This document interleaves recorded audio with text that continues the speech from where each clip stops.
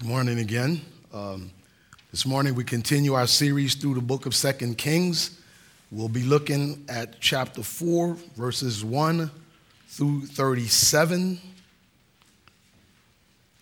This is God's holy and inerrant word. Because it's that many verses, I probably will not be reading those verses during the period of our sermon. So this is God's inerrant word, and let's give careful attention to it as it is being read. You'll find it on page 309 if you're utilizing a Pew Bible. This is the word of our Lord. Now the wife of one of the sons of the prophets cried to Elisha, your servant, my husband is dead. And you know that your servant feared the Lord, but the creditor has come to take my 2 children to be his slaves. And Elisha said to her, what shall I do for you? Tell me, what have you in the house? And she said, your servant has nothing in the house except a jar of oil. Then he said, go outside, borrow vessels from all your neighbors, empty vessels, and not too few. Then go in and shut the door behind yourself and your sons, and pour into all these vessels, and when is full, set it aside. So she went from him and shut the door behind herself and her sons. And as she poured, they brought the vessels to her. When the vessels were full, she said to her son, bring me another vessel. And he said to her, there is not another. Then the oil stopped flowing. She came and told the man of God, and he said, go, sell the oil and pay your debts, and you and your sons can live on the rest. One day Elisha went on to Shunem, where a wealthy woman lived who urged him to eat some food. So whenever he passed that way, he would turn in there to eat food. And she said to her husband, behold, now I know that this is a holy man of God who is continually passing our way. Let us make a small room on the roof with walls and put there for him a bed, a table, a chair, and a lamp, so that whenever he comes to us, he can go in there. One day he came there, and he turned into the chamber and rested there. And he said to Gehazi, his servant, call this Shunammite. When he had called her, she stood before him. And he said to him, say now to her, see, you have taken all this trouble for us. What is to be done for you? Would you have a word spoken on your behalf to the king or to the commander of the army? She answered, I dwell among my people. And he said, what then is to be done for her? Gehazi answered, well, she has no son, and her husband is old. He said, call her. And when he had called her, she stood in the doorway. And he said, at this season, about this time next year, you shall embrace a son. And she said, no, my Lord, O man of God, do not lie to your servant. But the woman conceived, and she bore a son about that time the following spring, as Elisha had said to her. When the child had grown, he went out one day to his father among the reapers, and he said to his father, oh, my head, my head. The father said to his servant, carry him to his mother. And when he had lifted him and brought him to his mother, the child sat on her lap till noon, and then he died. And she went up and laid him on the bed of the man of God, and shut the door behind him, and went out. Then she called to her husband and said, send me one of the servants and one of the donkeys, that I may quickly go to the man of God and come back again. And he said, why will you go to him today? It is neither new moon nor Sabbath. She said, all is well.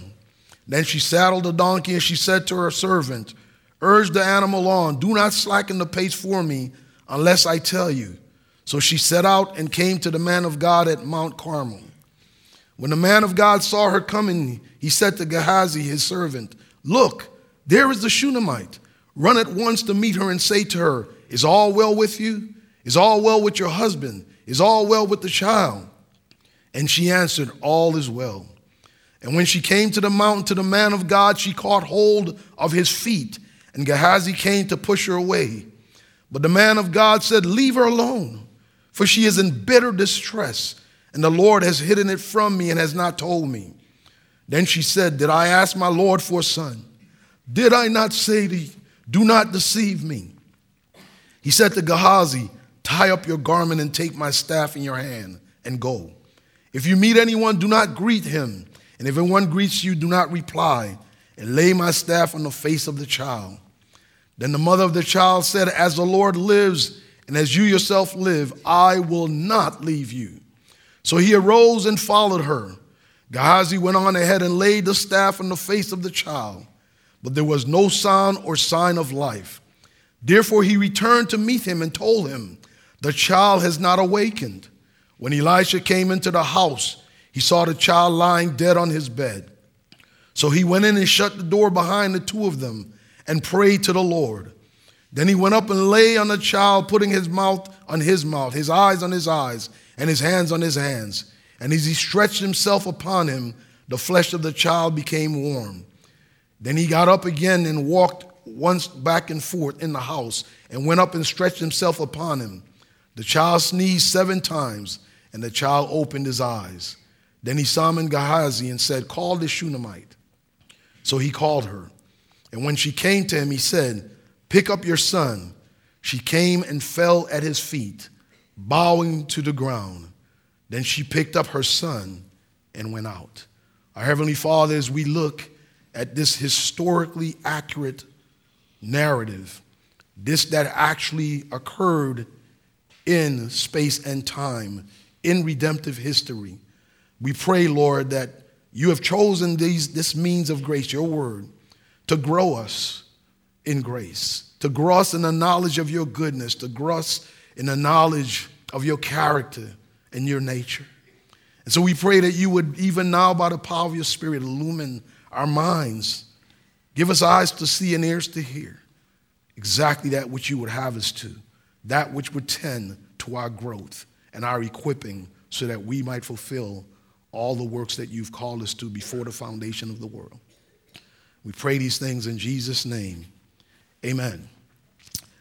Brothers and sisters, if one were to read the Bible without any presuppositions whatsoever and said to oneself, I'm going to try my best to put away any preconceived notions about the contents of Scripture that I might have, then I would submit to you that one truth that you would inevitably come to is that God is sovereign. That is, he is all-powerful and fully in control of every single dynamic, every instance that occurs. The passage that's often used to make that point is Genesis 50, verses 19 through 20, where Joseph, after having been sorely mistreated by his brothers, he was sold into slavery by them, then falsely accused of rape, and then unjustifiably thrown in jail. After all that, when his brothers approached him fearful for their life because their father had died and now they're thinking, oh, now he's going to have vengeance on me. After all that, he addressed their anxiety by saying, do not fear, for am I in the place of God? As for you, you meant evil against me, but God meant it for good, to bring about it that many people should be kept alive as they are today. In every single instance in Joseph's life, God was keenly aware of what was happening. And God, consistent with his nature as a loving father, provided all that was needed. And that's the operative word, the needed. And not only for Joseph, but for every covenant member of his family. You know the name Joseph. You know the name of his brothers. But do you realize that when they went into Egypt, they were only 70 in number, and they ballooned up to millions? Now let me ask you, how many of those names of those millions do you know? Yet God took great joy in providing the needs of all those who were his. And so moving ahead in time, that is what we have before us this morning.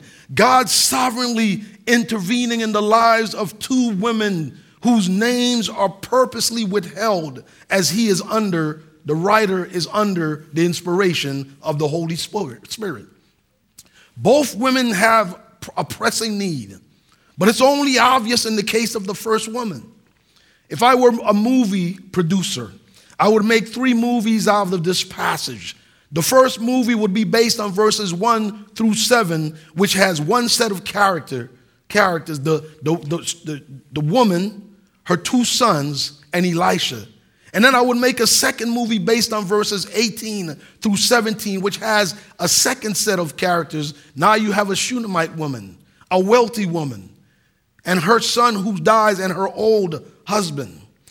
And then I'd make a third movie which would be a sequel to the first, and it would be based on verses 18 through 37. Throughout these films, I will have highlighted three themes, and this morning I'm going to comment through the grid of these three themes. They are God's response to his people's failure to provide, God's power over life and death, and faith in action. First, God's response to his people's failure to provide. This is found in the first 7 verses, where we learn that this widow was a wife of one of the sons of the prophets. The sons of the prophets were a collection of men or prophets who gathered under the leadership or tutelage of a lead or head prophet. During the time in Samuel's days, he was the head of that school of prophets. And then Elijah before Elisha. And as we come to this passage, Elisha is the person who has the mantle of that position. And as such, Elisha was well acquainted with the woman's husband, and she knew that her testimony concerning her husband's faithfulness to the Lord was true. For whatever reason, however faithful he might have been to the Lord, her husband's death resulted in her being poor and in danger of losing 2 of her sons to a form of slavery more akin to what's known as indentured servitude. That is, they would have to work as slaves until everything that was owed was worked off, or until the year of Jubilee, when debts were forgiven, came. Now, if you ask, well, what's wrong with that at this point? It seems that that's God's word. Well, listen to what Philip Ryken has to say about her situation.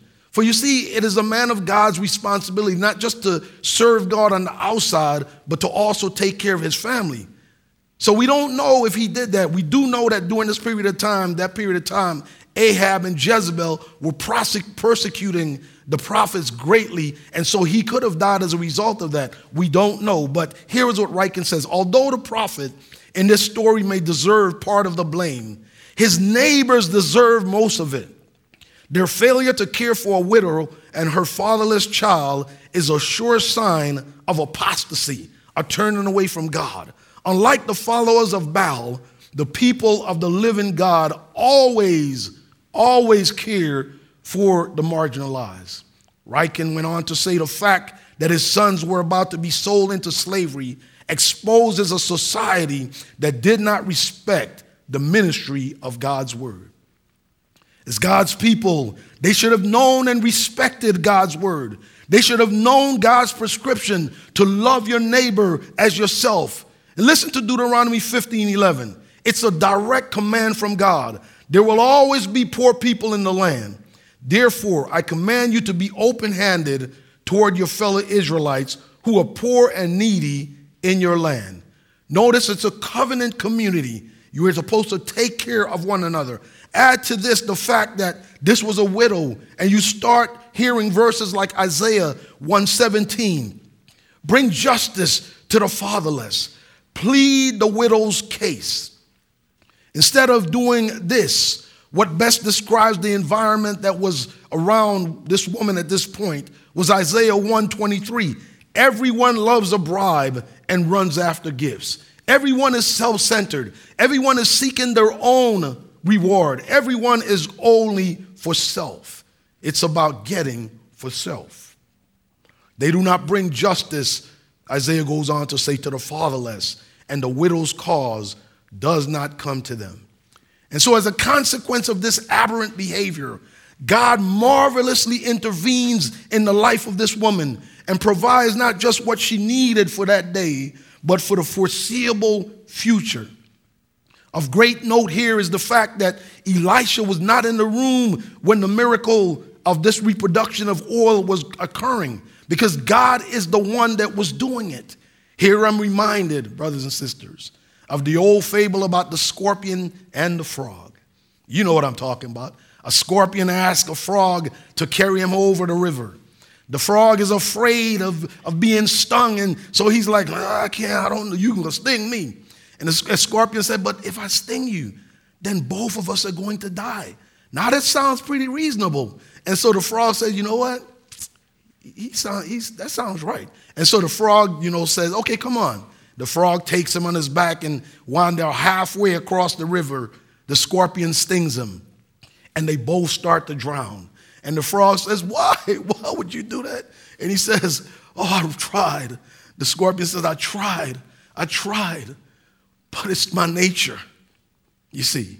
And so Christians, the point that I'm making here, we have been placed in Christ, and we too have a nature. And so as a Christian who has this nature of Christ, we should be growing in the love we have for helping those in need.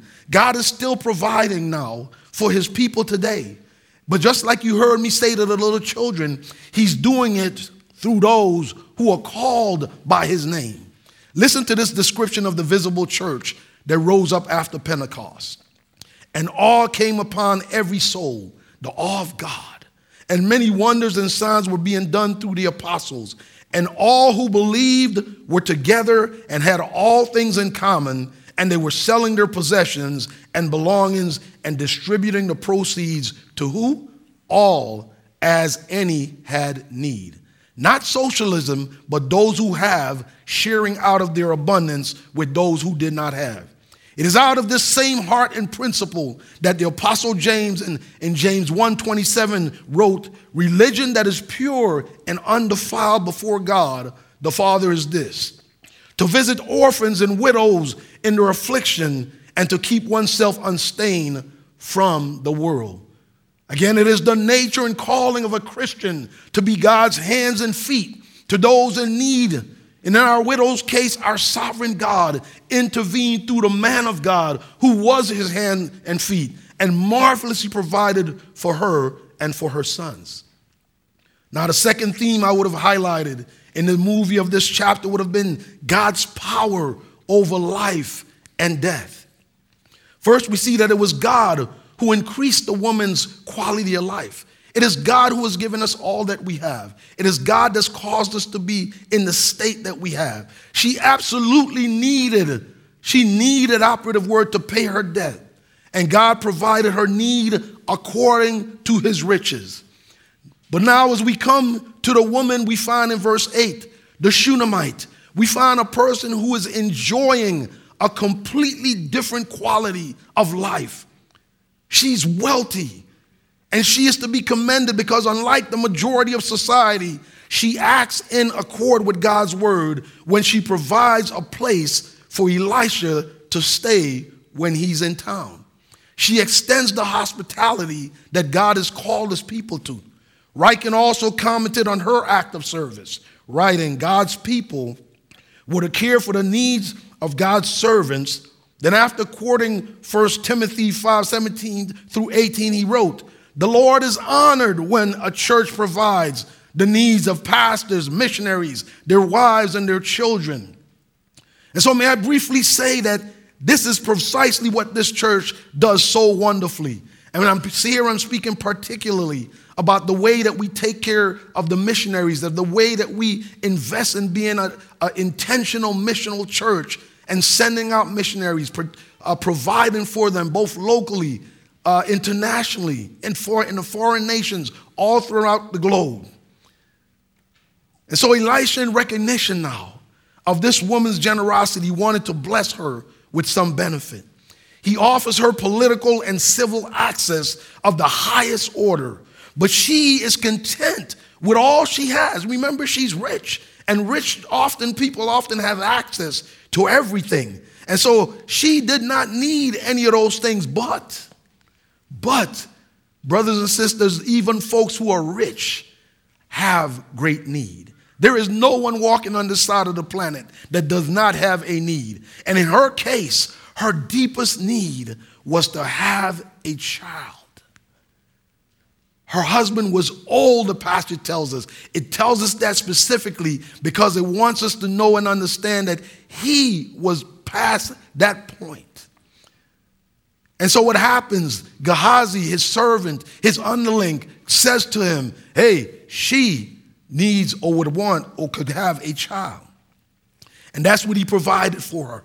Elisha hears the woman's greatest need from his servant, to which he responds by telling the woman about that time next year, she would have a son in her arms. Now the woman's response is telling. In verse 16, she says, no, my Lord, oh man of God, do not lie to your servant. In our vernacular, she would have been like, Dean, don't play with me like that. You know how much I've wanted this? You know how badly I've wanted this? Do you know what's been going on with me in my life? Don't play with me like that. It was the deepest longing that she had had for years, probably on end. And God met her deepest longing, this woman who is unnamed. And we can only imagine the joy that she and her husband felt. But then the bottom dropped out. That which they desired most was given to them was taken away. Her son died in her arms. He went out into the fields with his father and complained that his head was hurting him. His father sent him home and he died in her arms. Could you imagine that? God gives you that. Think about what you'd like the most in life and need. God gives you that and you've desired for it. And you didn't ask for it because you thought it was impossible. And so you didn't ask. Then you get it. And then it's taken away from you in the harshest of providence. What would you do? Some have walked away from the faith when these things have happened. Some have questioned God harshly and continue to do so. What would you do? They missed the fact that God has been good to them in so many other ways. What would you do? This woman, in the case of this woman, she chose to put her faith into action. The last theme I would communicate in my film debut would be faith in action.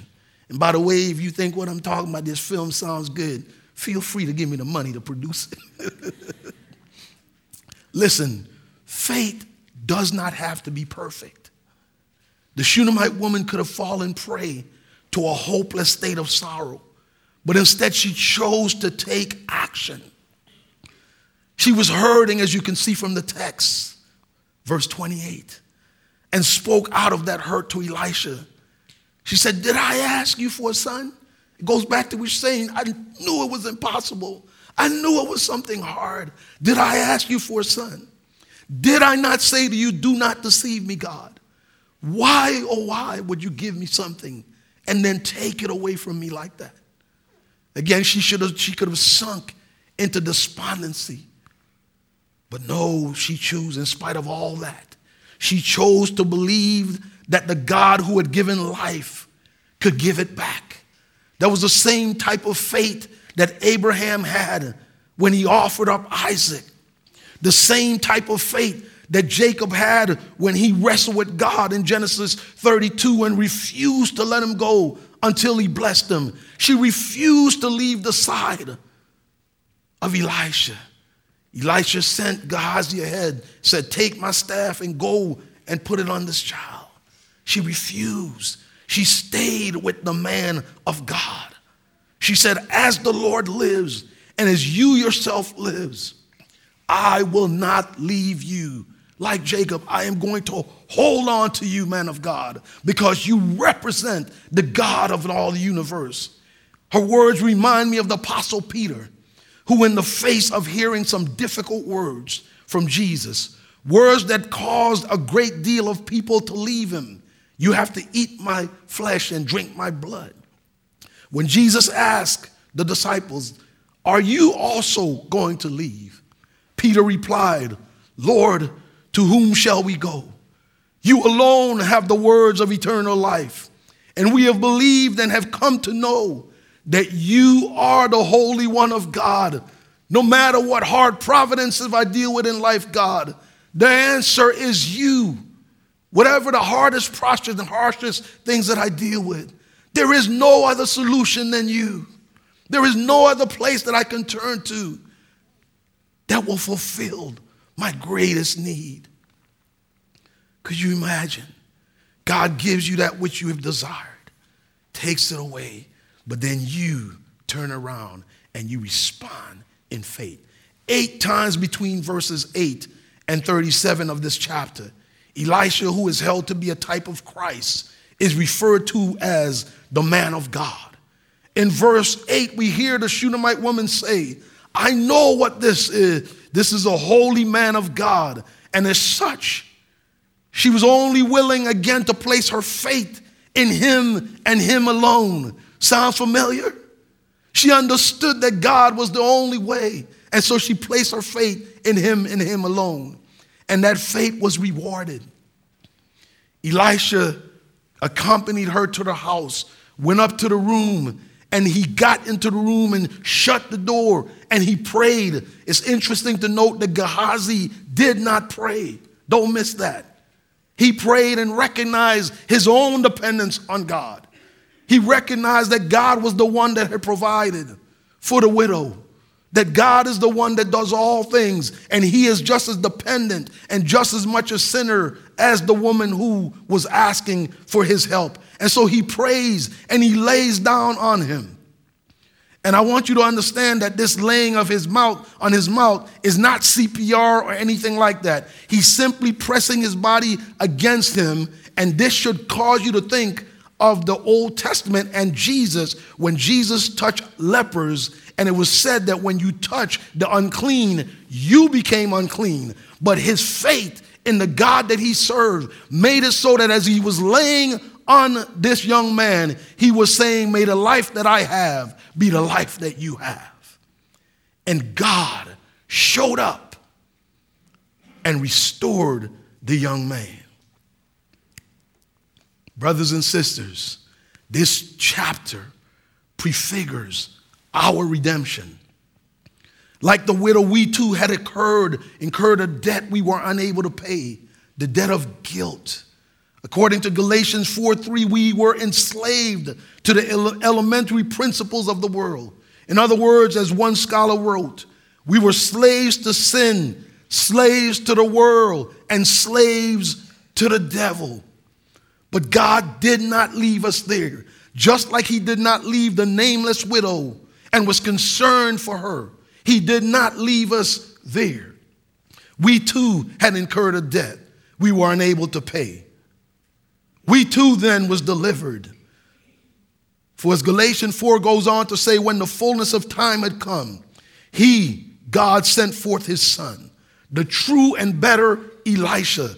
There's a dynamic where Elisha is a prefigure and type of Christ, and Elijah is a prefigure and type of John the Baptist. I don't have the time to flush that out. But here again, the true and better Christ, born of woman, born under the law, to redeem those who were under the law, so that we might receive adoptions of sons, it says, by faith in the death and resurrection of Jesus Christ.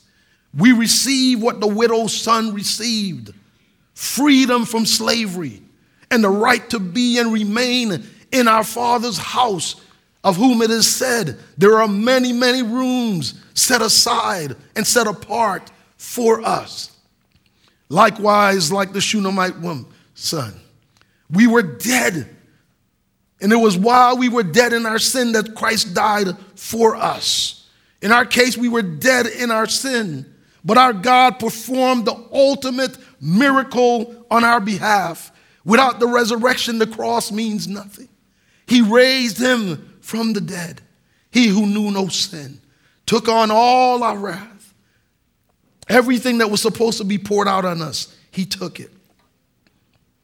He raised his only begotten son so that we might have life and have it what? More abundantly. This is not a prosperity gospel. God gives us every single thing that we need, and the things that we need to fulfill, not just our calling, but even to enjoy, I should add. Remember, these individuals, this Shunammite woman and the widow, one thing that they had different, or I should speak specifically about the Shunammite woman. You think of scripture and you think of Hannah, you think of Sarah, you think of Manoah and Samson.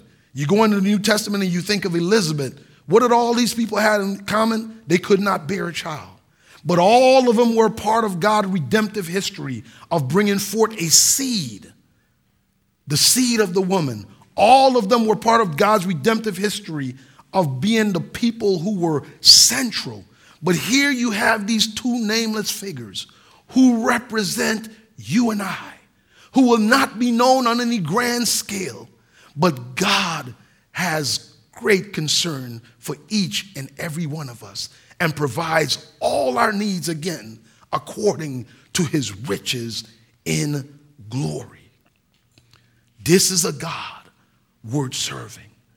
This is a God whom we should walk in the confidence of understanding that he loves us and is providing for us every single need we have.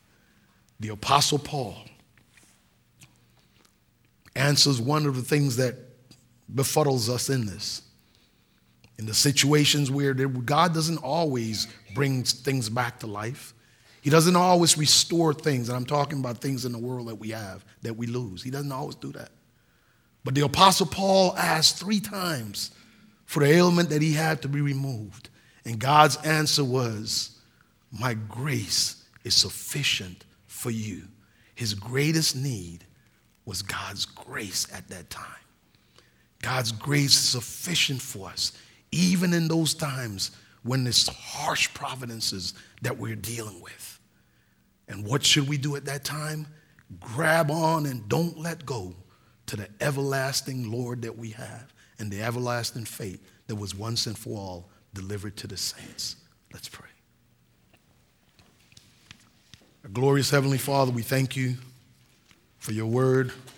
We thank you that you are a God that provides for us, that you are Jehovah Jireh, our provider, and that you meet all our needs. We thank you for the greatest need that you've met, and that is our desire to be, our need to be reconciled to you through the shed blood of our Lord and our Savior.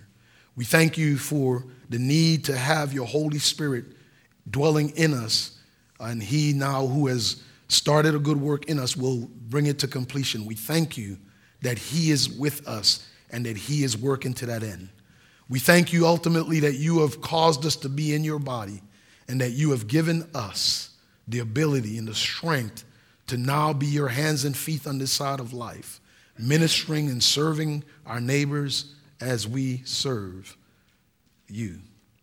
Father, we thank you and ask that you would empower us to live according to your goodness, to live in light of your goodness and the measure of the grace that you are extended towards us, and to be willing, therefore, to share our lives, to share the testimony of your goodness and the good news of the gospel to everyone you bring across in your sphere of influence, in our sphere of influence. We pray these things all to the praise of glory. In Jesus' name, amen.